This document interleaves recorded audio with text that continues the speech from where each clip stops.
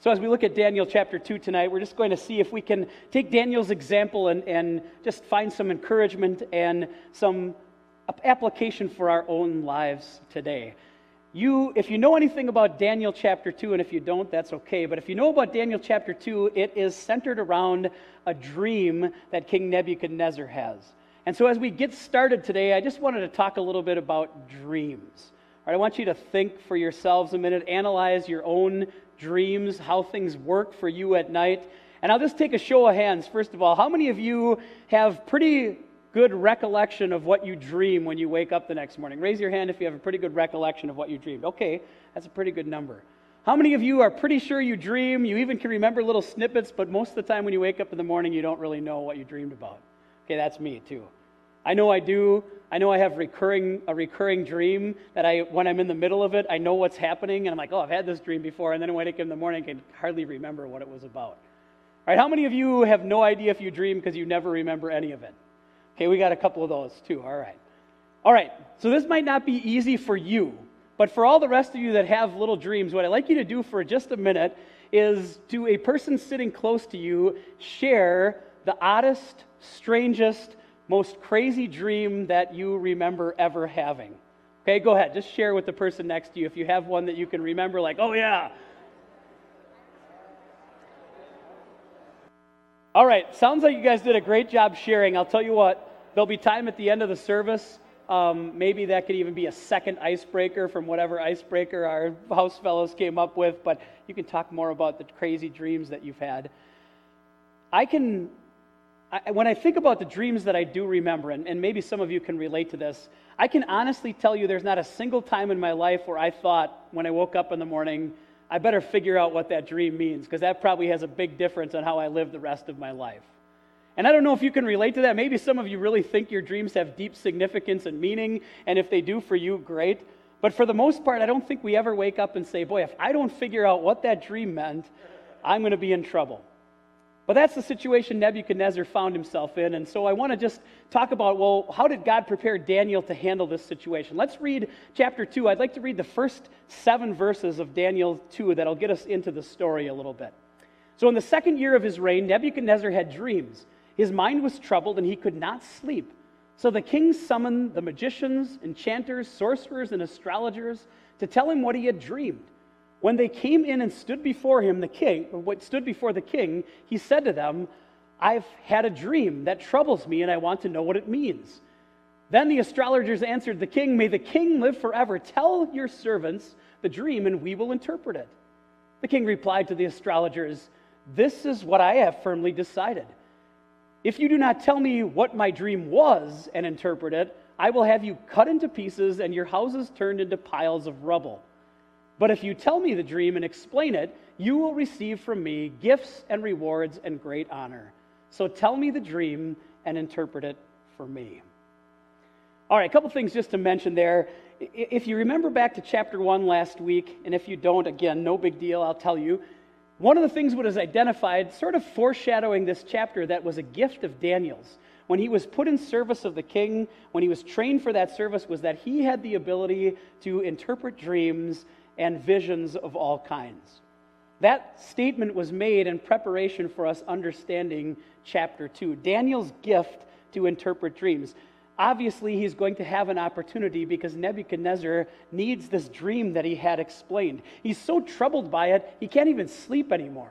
I don't know if it was the middle of the night, but he calls all of his wise men in, the astrologers in, because the dream is just too much for him to handle. And he wants them to give him an interpretation. Again, I don't know why Nebuchadnezzar knew that this dream needed explaining. Maybe it was just so clear to him that it needed explaining from God, that was so clear from God that it needed that he had to make sure that he got it. Maybe it was so different from any other dream that he ever had that he recognized that there was significance. The Bible simply doesn't tell us. But he needed someone to interpret that dream for him. Here's an odd part of the book of Daniel. This is a little an aside, but I want you to know this because it really factors into why the book of Daniel was written. The majority of the Old Testament you probably know is written in Hebrew, the language of the Israelite people.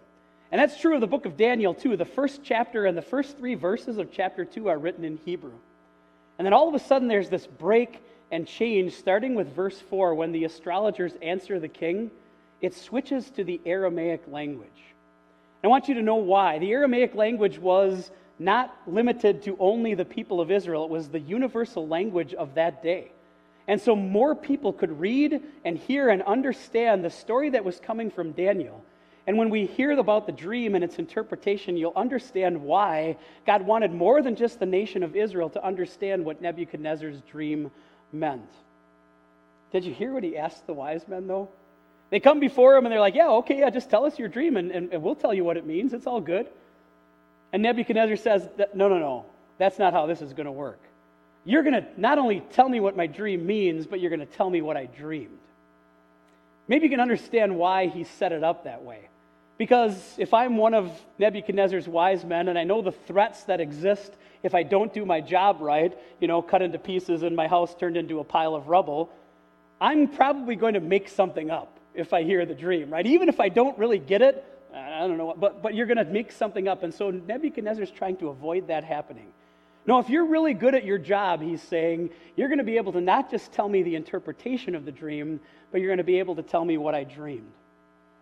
And you wouldn't be surprised to know that what the astrologers say to him is, that can't be done. No king has ever asked his wise men to not just interpret a dream, but actually tell the dream as well. They actually make an interesting comment. They say, only the gods can do that, and they don't live among men. And I think it's a great, another little bit of foreshadowing for what's going to happen when Daniel comes on the scene. Because they can't do it, the threat of the king stands. He said, I'm going to cut you into pieces and turn your house into a pile of rubble. And that's the order that actually goes out. Here's one thing the Bible is silent on. Why wasn't Daniel there? Why wasn't he consulted to begin with? We're not told. But all of a sudden, Daniel finds out that he's one of the people that's marked for death because they weren't able to solve and interpret the king's dream for him. So Daniel asks for a little bit of time. He even gets Shadrach, Meshach, and Abednego to help with prayers to God to say, give the interpretation of the dream. And when Daniel wakes up the next morning, he has not just the interpretation, but also the dream of Nebuchadnezzar. And he goes to him and he tells him that he can interpret the dream for him. Actually, he says it a little bit differently.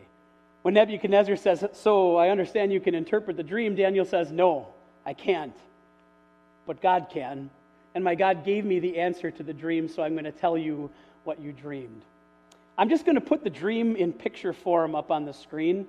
And this is not really the purpose of our devotion tonight, but I want you to at least know a little bit what the dream was about. Because Daniel's prophecy in chapter 2 is quite amazing. And here's why it was made available in Aramaic for every nation to understand.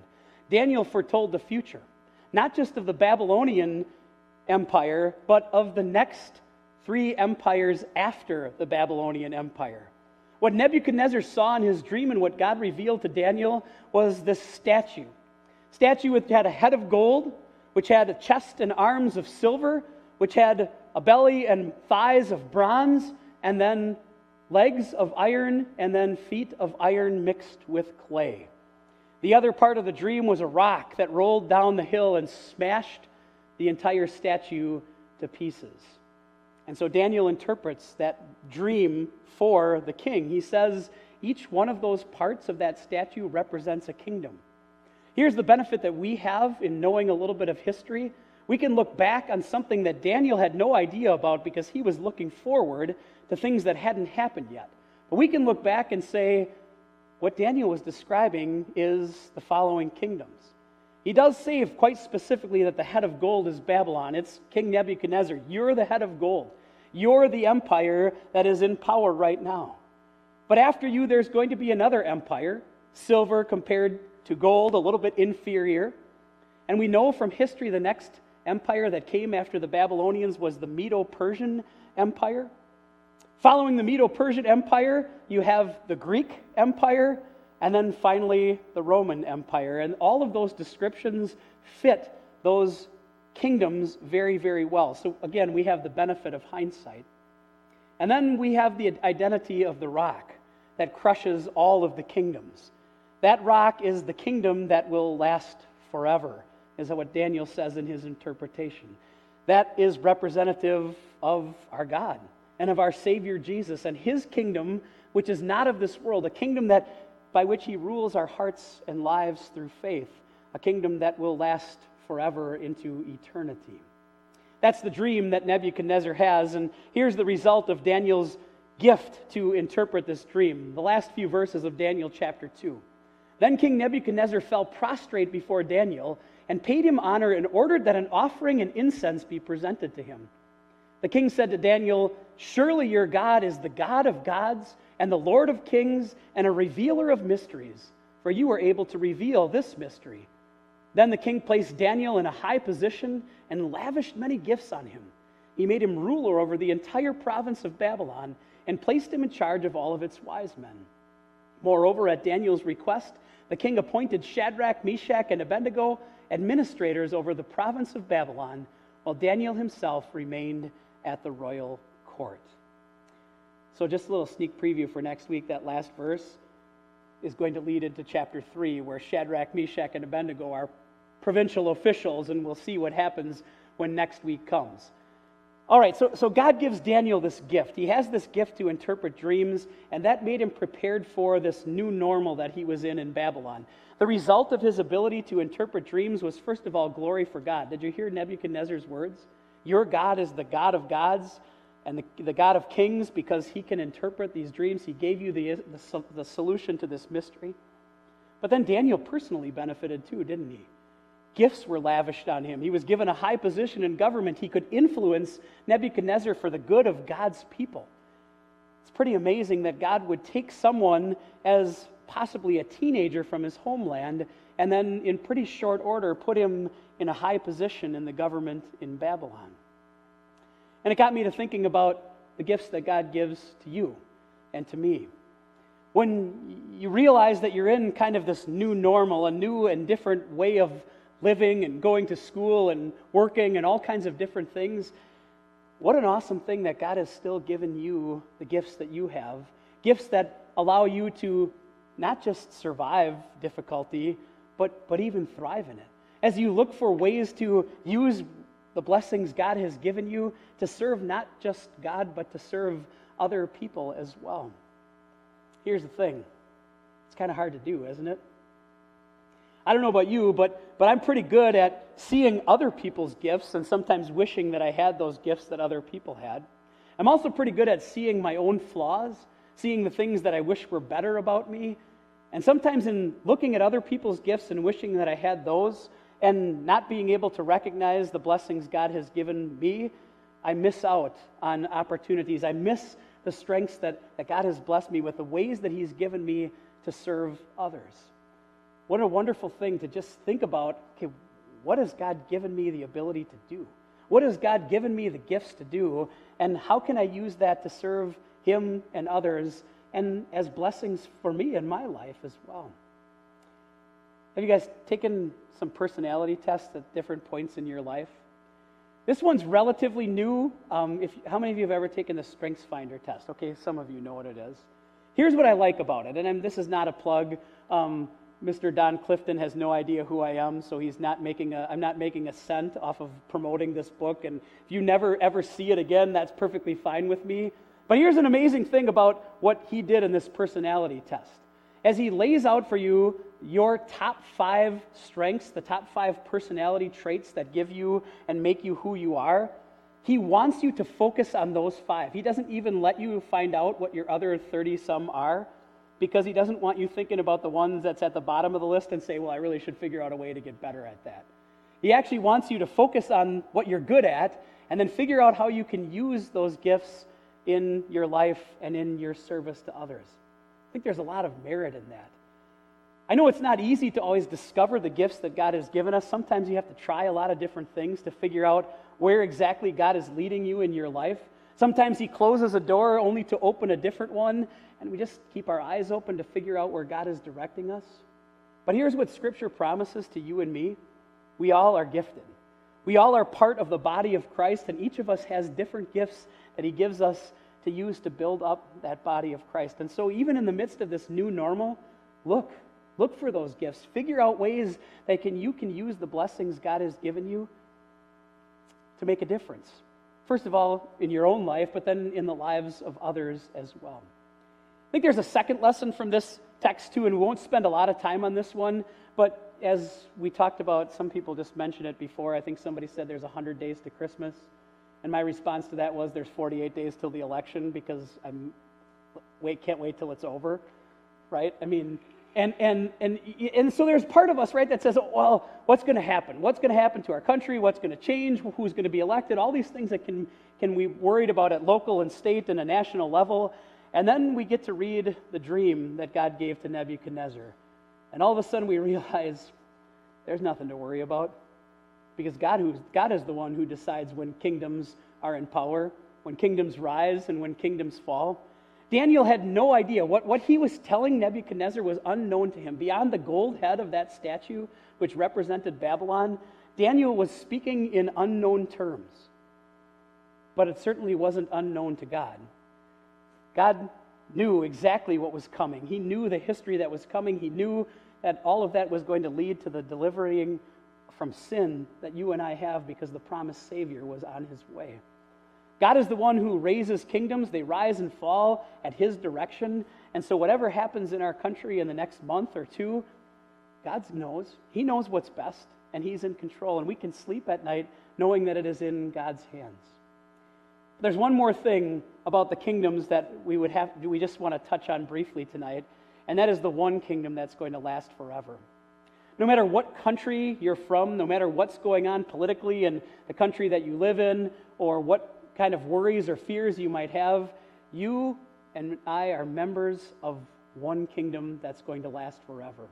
The kingdom of our Heavenly Father, which he has called us into through faith in his Son, Jesus. And through that faith in Jesus, you have something that's going to last beyond any kingdom in this world, all the way to an eternity with your Heavenly Father. Some takeaways from Daniel chapter 2 and are gifted for the new normal. Number one, God has given you gifts to thrive in your situation. Look for those gifts, try different things, figure out where God is leading and directing your life, and trust that he has blessings in store for you and for others through you. And number two, history is God's story. Nothing in this world escapes his notice or happens without his knowing. Everything that happens in this world is part of God's plan, and he's using it for the good of his people, his believers. Time to wrap up. I'm guessing you have stories that you could tell, maybe that you've heard about other people, maybe in your own life, of how COVID has sort of redirected people in their lives, whether it's through work and going to a different job, different ideas of school and how that works, and that God has actually used it to give direction to people in their lives. And I think that's a wonderful thing. I think there are times that we have this idea about plans for our own life. And sometimes when they don't work out, it's like standing in front of a closed door. We're just waiting for that door to open, right? Well, this is the way I think I'm supposed to go, God. But it's awesome to keep your eyes open, and if a door is closed, if God closes one door, somewhere in your life there's another one that's open. There's another one that's open that God is redirecting you through and to so that you can be the person that he wants you to be, sharing the blessings that he has given you with others, especially the best blessing of that one kingdom that you and I are members of, the kingdom of Jesus forever. Amen.